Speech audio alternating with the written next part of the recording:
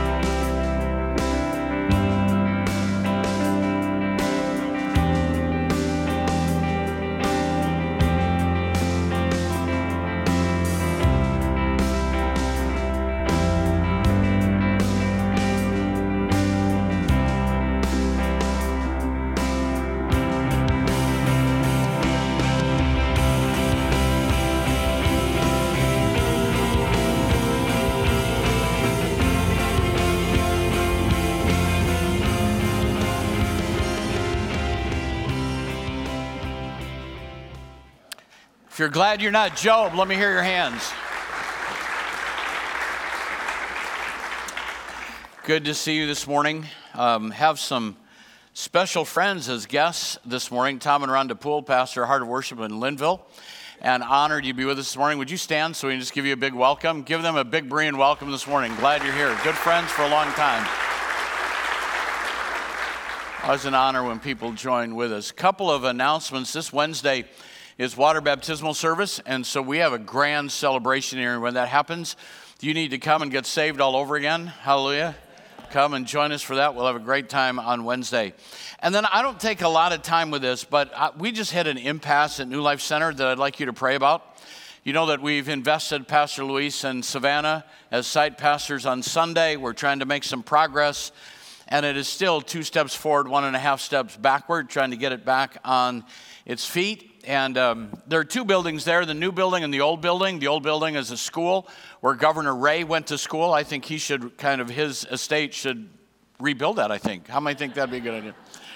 But since that's not going to happen, there's a boiler that heats that building, and the boiler quit. Just to replace a boiler is $130,000, and then they'd have to take the roof off the building and put it in by a crane, and all the pipes are insulated with asbestos. We're talking about a serious issue to have to deal with. So we thought, let's just winterize it, not worry about it, and found out that the main water supply is in the old building. So we're kind of stuck. And so if you have $500,000 laying around that you'd like to donate to New Life Center, I would appreciate that. Or if you know somebody that might have an answer, here's what I believe. I believe that God always has a solution for our dilemma. And I believe that God always has the people we need for the ministry He's called us to. So I'm asking you to pray, and if you know of something, have an idea, please let me know, because I'm rarely out of options. I'm out of options, but God isn't. How many are glad for that? All right, well, that went over really well. We're continuing our series on the problem of evil. How do you reconcile a theodicy? How do you reconcile a good God with all the evil that happens in the world? Why does God allow evil? If God is so powerful, why doesn't He stop evil from happening? And it's one of the issues that's causing people to walk away from their faith today in a process called deconversion or evangelicalism, having an impossible in their minds reconciliation of those concepts. So we're exploring how do we do that. In the first week, we talked about justice. Why do righteous get what the unrighteous deserve, and why do the unrighteous get what the righteous deserve? And came to the understanding that none of us want to live in a transactional relationship with God. Because if we all get what we deserve, come on, help me this morning. If we all get what we deserve, we're all doomed. Last week we talked about we talked about the nature of free will. A gift that we've been given that we're accountable for. And you can't blame God for not doing what he told us to do. The first command after the flood was, if a man sheds man's blood, by man shall his blood be shed. And if you're going to point the finger at why evil is allowed in our world, we have to look in the mirror. Because our job is to take the good news to the whole world and see the gospel change their lives. Are you with me this morning? I know it's August, but we can still enjoy church together, right? We can still do that. So this morning, I want to talk about another concept that comes right in line with that, and that's the idea of sowing and reaping. I believe in the law of sowing and reaping. It says in Galatians chapter 6, do not be deceived. God cannot be mocked. A man reaps what he sows. The one who sows to please his sinful nature, from that nature will reap destruction. And the one who sows to please the Spirit, from the Spirit will reap eternal life. Let us not become weary in well-doing, for at the proper time we will reap a harvest if we do not give up. Therefore, as we have opportunity, let us do good to all people, especially those who are the family believers. Now watch what happens there. He tells us that we will reap what we sow, but emphasizes when you sow good things, you will reap a good harvest. So you have to ask yourself, is that a law of God or a principle of spiritual life? And I'm going to suggest to you that while we refer to it as a law, it is more accurately described as a principle. How many of you have ever gardened? I don't know how your garden is, but I know how mine is. I have never, ever only reaped in my garden what I have sown. I didn't sow thistles. I didn't sow dandelions. I didn't sow all those weeds. In fact, I hate pulling weeds. I hate having to cultivate a garden. What I plant is all that I want to have grow. But there are other things that spring up that have to be dealt with. One person illustrated it this way: if you stick a fork in an electric outlet, bad things will happen. When I was in junior high, my mother had told me, I'd heard conventional wisdom, don't ever stick your finger in a light socket. No one ever told me why. So I had a little attic room that was my bedroom, and there was a light socket up there, the bulb screwed in, and I thought, I wonder why I can't touch that. It's probably some good experience why they don't want me to be able to do that. So I unscrewed the light bulb, stuck my finger in there, and picked myself up from the wall on the other side of the room. So if you, law of sowing and reaping, if you stick your finger in a light socket, you are going to regret it. How many would agree with me? Unless the breaker is off. Unless the outlet is damaged. So even then, it isn't always true. We're going to focus our attention in John chapter 9 and see again why Jesus was so frustrated with his disciples. It begins with this story: Master, who did sin? They see a blind man there. Master, who did sin? This man or his parents, that he was born blind? And if there ever was a picture of religiosity, it's in that moment. The response of the Christ follower should not be, who caused this, but it should be, what can we do to change this? Hello? But the disciples have no empathy, no sense that there might be something they can engage in, something they can do. They just want to know who's to blame for the trouble they're in. And if your whole life focuses around who's to blame for the trouble in our world, we're never going to accomplish anything. Our first response should be, is there something God wants me to do about this situation, not whose fault it is? The Bible says in Ezekiel chapter 18, what captures the mindset of the disciples, it's what the rabbis would normally have taught, that the individual's burden of sin is the cause for all of their suffering. Ezekiel says it this way, for every living soul belongs to me, the Father as well as the Son, both alike belong to me. The soul who sins is the one who will die. Suppose there's a righteous man who does what is just and right. That man is righteous, he will surely live, declares the sovereign Lord. And so we want it to be that way, don't we? We want it to make sense. We want 1 + 1 to equal 2. We want the formulas to work. We want to put in the quarter and get out the candy. That was a long time ago. You want to put in the $2.50 and get the peanuts. We want it all to work like a vending machine, but I think after you've been on a journey with Christ for any amount of time, you have to admit that the formulas don't always work. So what do we do with that? What do we do with that? Listen to what Jesus says, and it sets the tone for everything that happens in John chapter 9. He's going to demonstrate that there is more to the equation of suffering than simply sowing and reaping. As he went along, he saw a blind man from birth. The disciples asked him, Rabbi, who sinned, this man or his parents is born blind? Listen to what Jesus said. Neither this man nor his parents have sinned, but this happened so that the work of God might be displayed in his life. Now watch, as long as it is day, we must do the work of him who sent me. Night is coming when no one will work. While I am in the world, I am the light of the world. So what should the response be? There is darkness in this world. There is suffering in this world. But we as children of God carry the light of God's goodness and grace and have a message that this world needs to hear.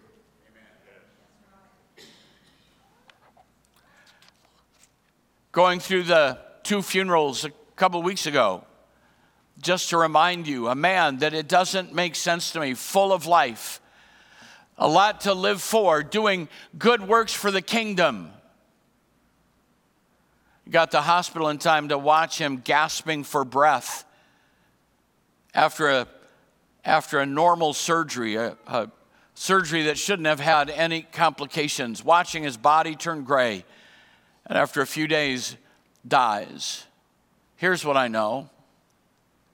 He doesn't want to come back. And sometimes we evaluate everything in our lives in the suffering of the moment rather than believing that God may want to do something to demonstrate his light in the midst of a world that's being swallowed by darkness. And that's what we need to look for. Where will the light shine? You see, one of the things that we have to grapple with is simply this. The idea that all human suffering is a result of sin. All human suffering is a result of sin. You say, are you saying everything that happens bad in my life is because I've sinned? No. I'm saying to you that when God created this world, he created it without sin. He created it without suffering. He created it without sickness, without disease. In fact, when you read through the Old Testament, the Garden of Eden is cited as a place of God's blessing and goodness. Again, in Ezekiel chapter 36, they shall say, this land that was desolate has become like the Garden of Eden. It was the place of prosperity and blessing and joy and goodness and the favor and presence of God. It isn't declared to be perfect, but it was declared by God to be very good, which means it's marked by the nature and character of God. Everything Adam and Eve needed was created there. Everything that they could want was provided for them. They only had one issue. Because to have free will and serve God, you have to have a choice or you're nothing more than a puppet. And God said, you can eat of all the trees of the garden, but of the tree of the knowledge of good and evil you shall not eat. And the devil went to work right away, tempting and trying to deceive. And it tells us that Eve was deceived, partook of the fruit, and then she gave it to Adam, who partook of the fruit. And then they're banished from the garden, and that idyllic, beautiful world that was created by God in that garden is now destroyed. And we have thorns and thistles and work by the sweat of our brow and pain in childbirth and on and on and on. The travesty that hit the world, not because God didn't create it right, but because we failed to obey the command that God gave. And the Bible says that because of one man's sin, Adam, death passed on all men because all have sinned. Are you with me this morning? It wasn't created with it. We brought it in by our disobedience. It's a result of Adam's transgression. Second, not all human suffering is a result of personal sin. Not all human suffering is a result of personal sin. So I'm going to tell a story. I've had this happen on more than one occasion. A minister will sit down across the table from me and tell me that the only reason healing doesn't come is because we don't have enough faith. That if we had enough faith, healing would always come. And at that moment, I get self-anointed. Our son had cancer. People all over were praying. We had personal prayer with the director of world missions. Brother Triplett called and prayed. And you're going to tell me that not one church, not one believer anywhere on the planet had enough faith to believe for healing? There's a biblical word for that doctrine. It's called stupidos. That's Greek. At least it should be. Stupidos and ignoramos. Because that doesn't make sense. That's not fair. That's condemning. And the only people that proclaim that are people that are healthy. Because there's more to the story. He said, neither this man nor his parents, not all sin or not all suffering is the result of personal sin. Did we forget that Satan is the promoter of evil in this world? That we have a flesh nature that tends toward evil, but there is one that goes about like a roaring lion seeking whom he may devour? That he is influencing and fanning the flames of evil all around us, and there's spiritual warfare to be engaged in to drive him back. In Acts chapter 5, when Ananias lied about how much money he had given to the church from the sale of his property, here's what Peter said, Ananias, how is it that Satan has filled your heart? Here is someone who is listening to the voice of the devil. Satan fills his heart and he's tempted and responds to it, because not only do we have a fallen nature, there's an evil one in this world trying to tempt us into doing the wrong thing.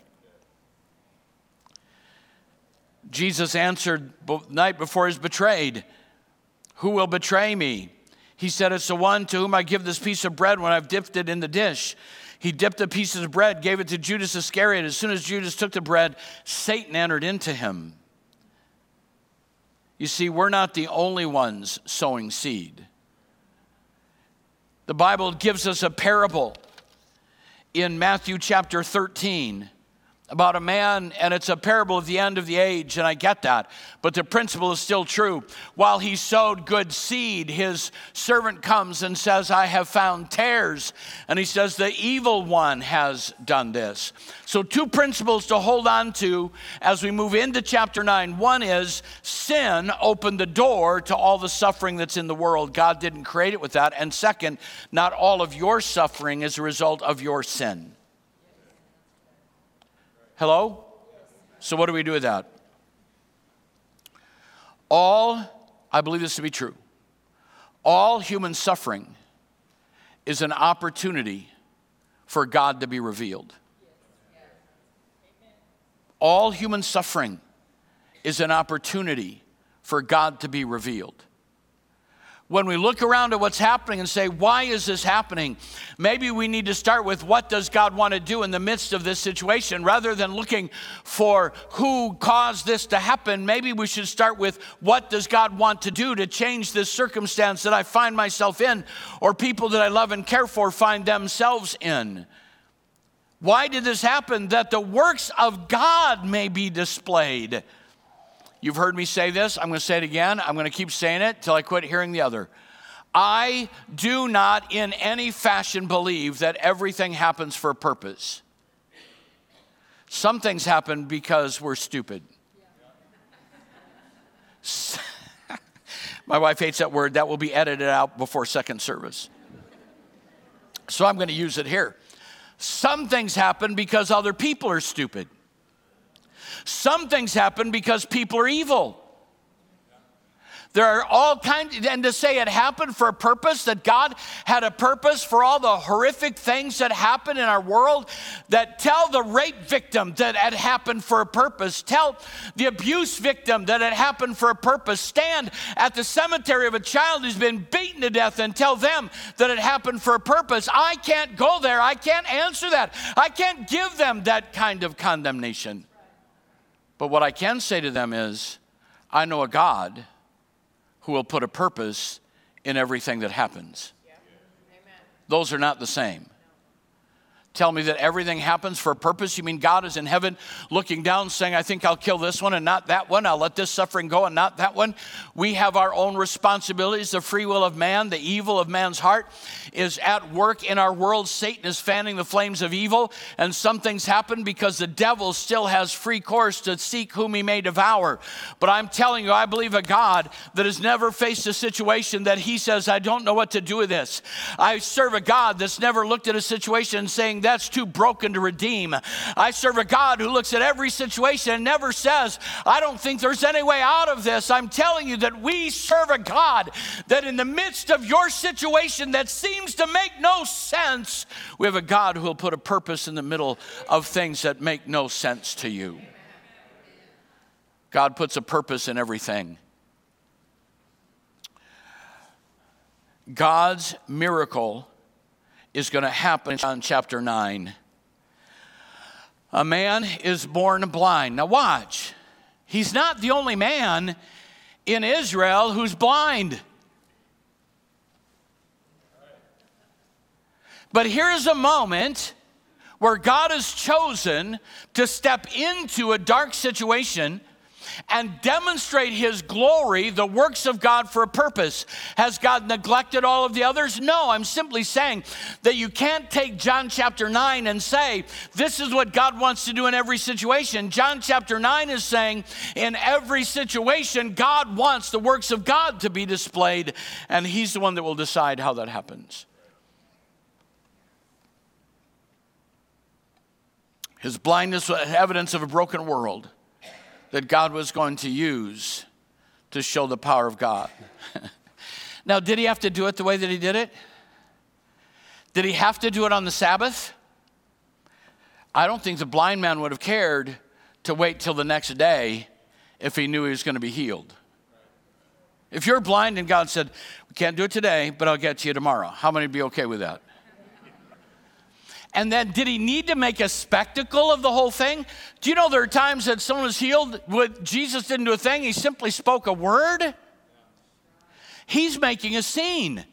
Here is a blind man, and Jesus spits into the dirt, makes mud, and rubs the mud on his eyes. And I'm going to tell you right now, that is not the formula for healing. He's making a statement. Here goes this guy, And people around have seen that. Mud is on his eyes, and he's being led to the pool of Siloam, which means sent. There's a whole message in that whenever God does anything for you, he's sending you. He's got a purpose for your life, and goes to the pool and washes off the mud. Everybody is seeing that. He's violating the Sabbath. He's getting in their face. He's challenging religiosity. He's challenging all of the things that matter to them that don't matter to God. And he washes it off in obedience, and he's healed. Now is when the fun starts. All of that was introduction. Because I want you to see what happens when God does reveal his character, his nature, his power, displays himself. And it's not all good. Not everybody likes it when God shows up. In fact, I think if God had his way in most of our churches all of the time, our attendances would begin to diminish. Because not everybody likes it when God starts to move. And if you want him to move, you need to get ready for what he might confront in your life. Hello? There's going to be something in you he's going to deal with. So I'm reading the story. And what was the Pharisees' response? The Pharisees attack him. How religious, how spiritually dead do you have to be to say, you can't let a blind man see on the Sabbath? What was the Sabbath? It was a day to keep holy. It was a day to worship God. It was a day to celebrate all of his goodness in creation. And you're telling me that you are ticked off because God opened the eyes of a blind man on the day that you've gathered to worship? That's how depraved and broken the religious system gets. Because religiosity would rather have its traditions than have the supernatural. We'd rather have our traditions than have the supernatural. And they're fighting him tooth and nail. The Bible says the second time they summoned the man who'd been born blind. I love this story. I could preach all day on this. It's just such a great story. Give glory to God, they said. We know this man that healed you is a sinner. And I love this. What did he say? Whether he's a sinner or not, I don't know. This is shouting ground. One thing I do know, give me all your doctrine, give me all your theology, give me all your violations, give me all your religious traditions. Here's what I know. I once was blind, but now I see. Say whatever you want.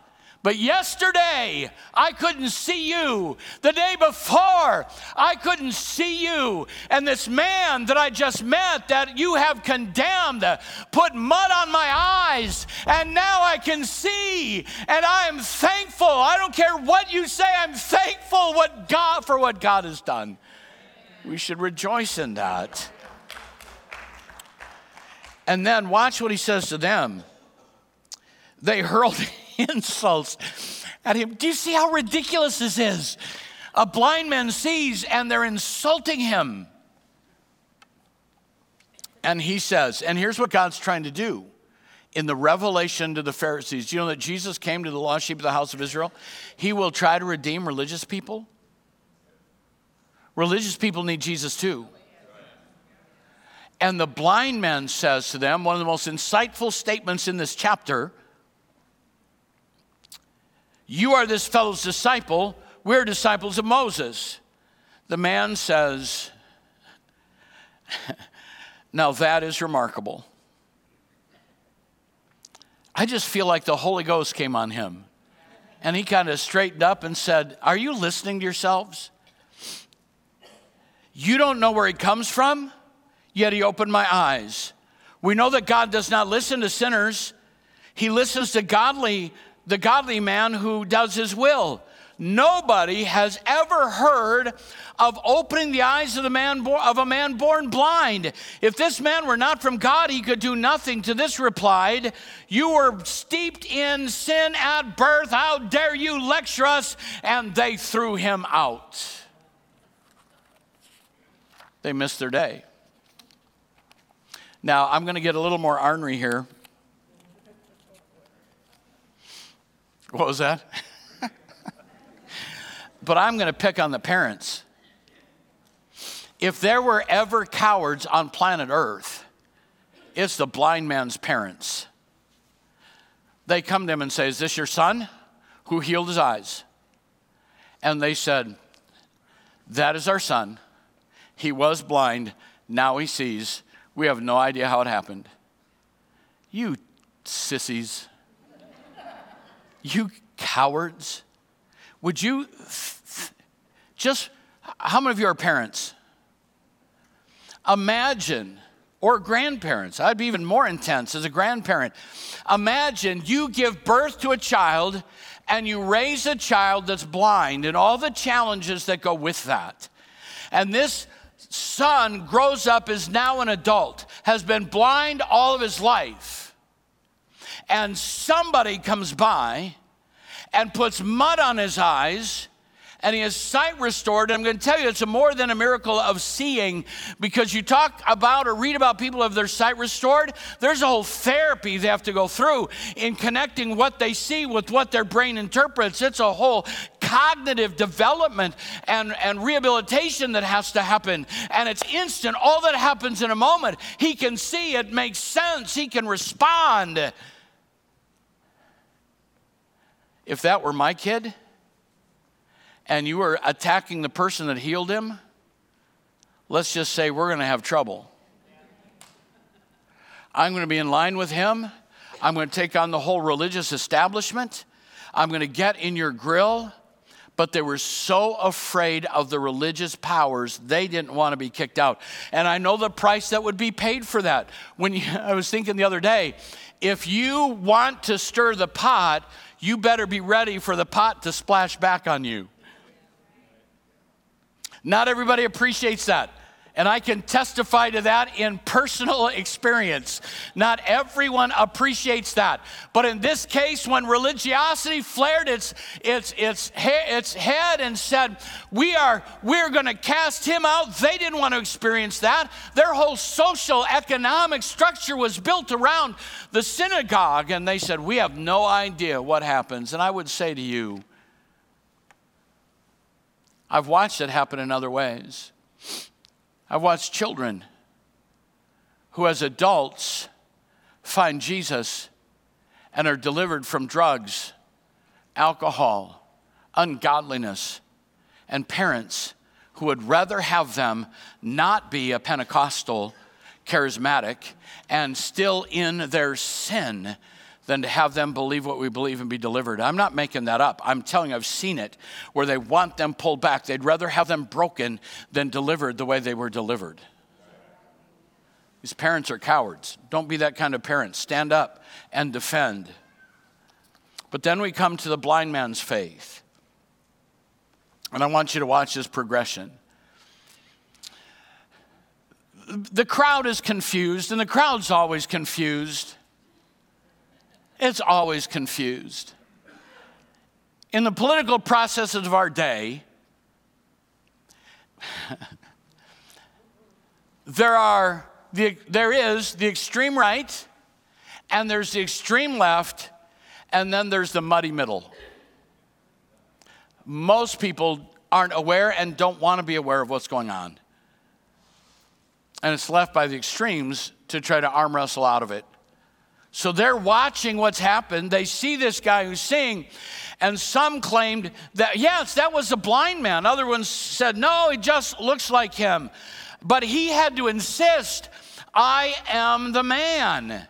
No, you're not him. You just look like him. No, I was there when it happened, so I guess I ought to know. I was the blind man. I'm the man who has sat here. I'm the man who couldn't see, and now I can see. And they say, how were your eyes opened? And he said, the man they call Jesus. the man they call Jesus came to me, put mud on my eyes, told me to go to the pool of Siloam and wash. So I went and washed, and then I could see. Where is this man? They asked, and he said, I don't know. First stage of development of faith in this man's life is, all I know is a man named Jesus healed me. That's all I know. And God is not satisfied if all you know is what you've experienced. There's got to be an interaction with God himself. Finally, they turned again to the blind man. What have you to say about him? It was your eyes he opened. So now he's gone from a man named Jesus to, he says, I suppose he's a prophet. And you can see his faith growing. He's beginning to understand something's taken place here. So he's not just a man named Jesus, he is a prophet. Then he replies, when they tell him the sinner that we've already touched on. Whether he is a sinner or not, I don't know. One thing I do know, I was blind, but now I see. I don't know what your story of faith is. Doing research on evangelicalism and deconstruction and deconversion and people that are walking away from faith. And there are all these theological arguments that go on, this theodicy trying to match the goodness of God with the suffering in the world. And you get all these intellectual debates and people that say, I don't see any evidence for God. I don't believe God exists. I don't believe any of that. Let me tell you, when it gets down to the bottom line, I was blind. I was him, and now I see. Is there anyone in the house? You can't take that away from me. I was broken, and now I'm healed.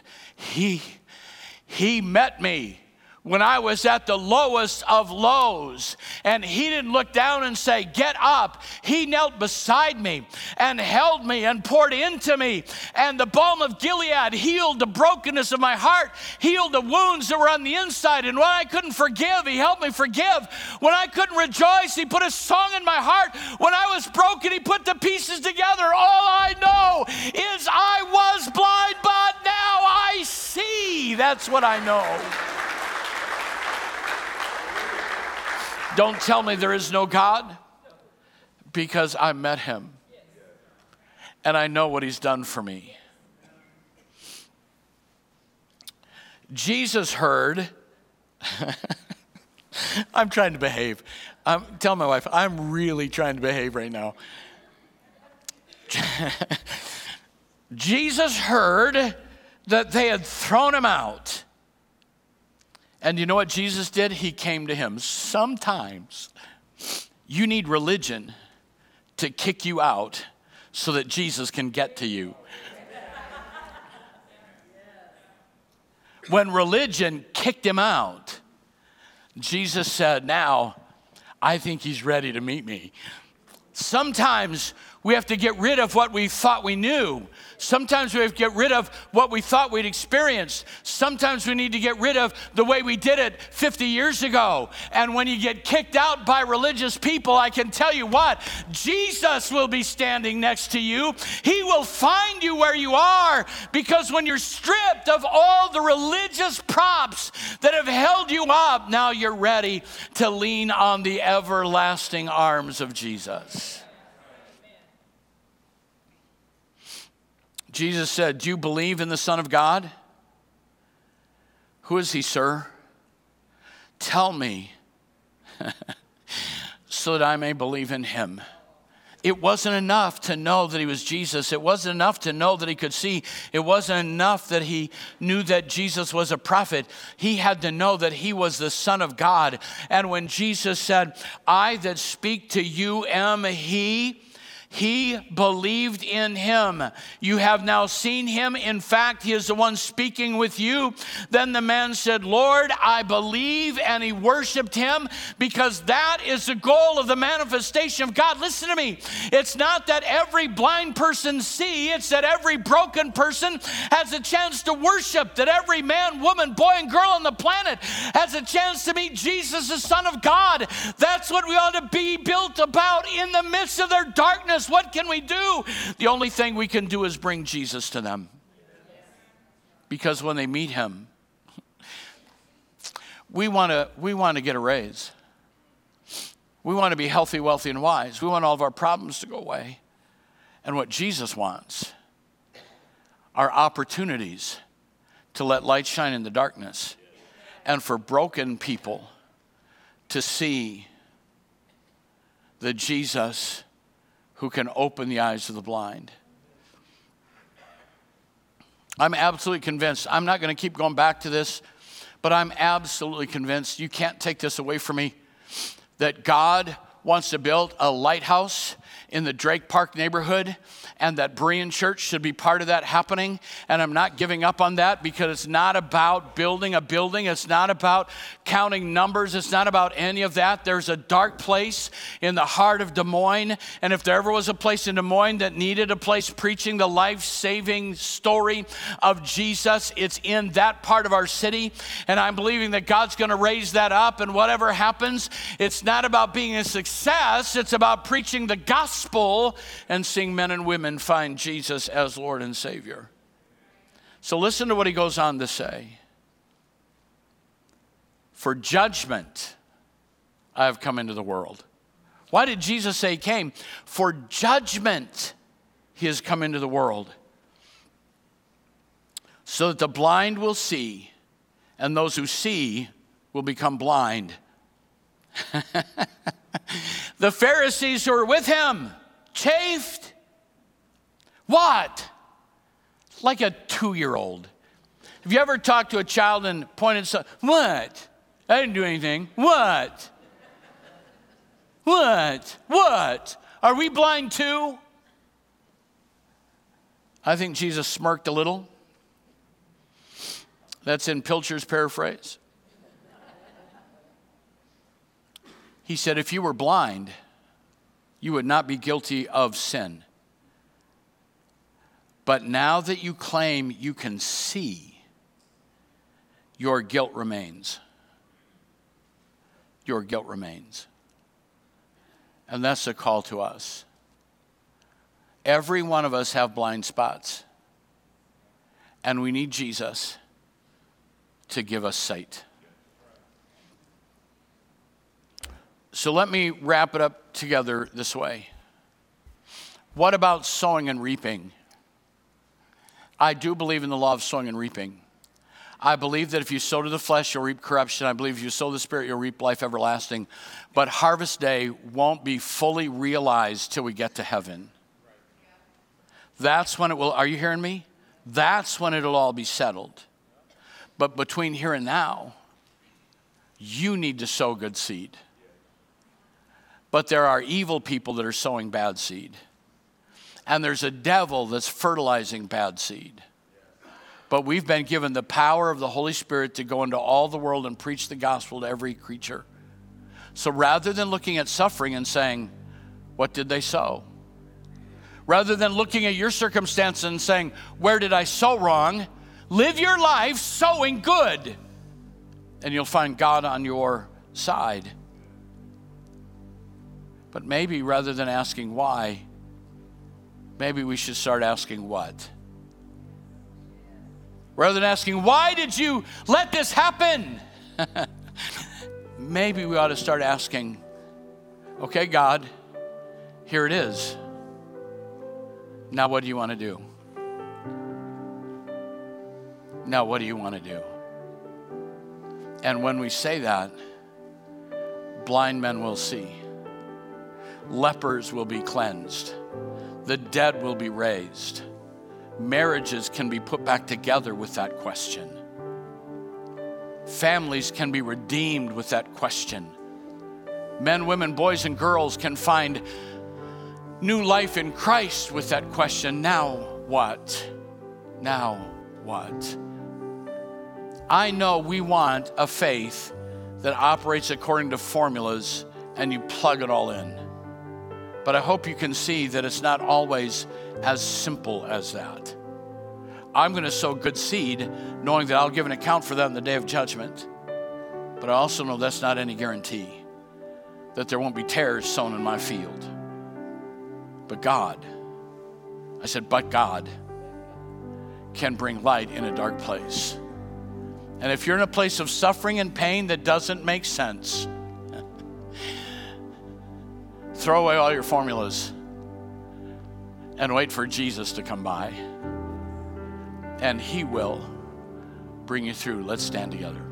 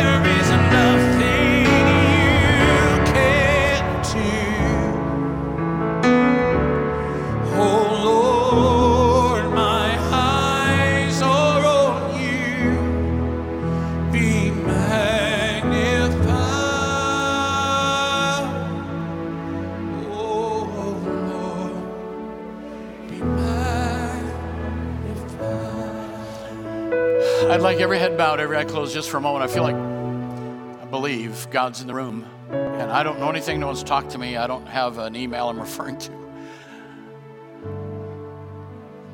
But I believe there's somebody's here in the middle of a storm that doesn't make sense to you, that's been confusing to you. And you've been asking yourself, God, what have I done wrong? What did they do wrong? What's caused this? And I believe that God wants you to change your focus from how did we get here to, God, how is this a moment that you'll be glorified? Show me how you'll be glorified. And I want to pray for you. If you're in that place this morning, would you just lift your hand and signify that you need the help of the Lord this morning? Yes, thank you, thank you. In the balcony, yes, thank you. And around, thank you, yes, yes, yes, thank you, yes. Yes. Lord, you see the hands that are lifted this morning.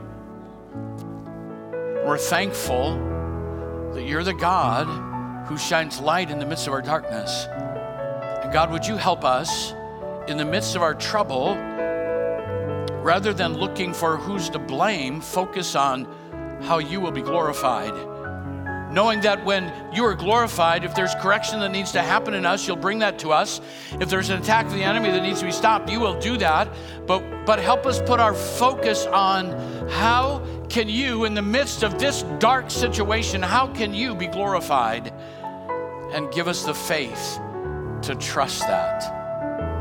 Ask in Jesus' name. And everyone that loves him said, amen, amen, amen. If you love Jesus, let me hear your hands this morning.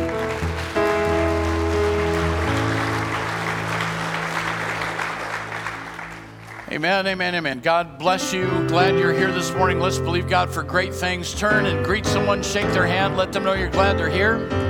Let's believe God for victory.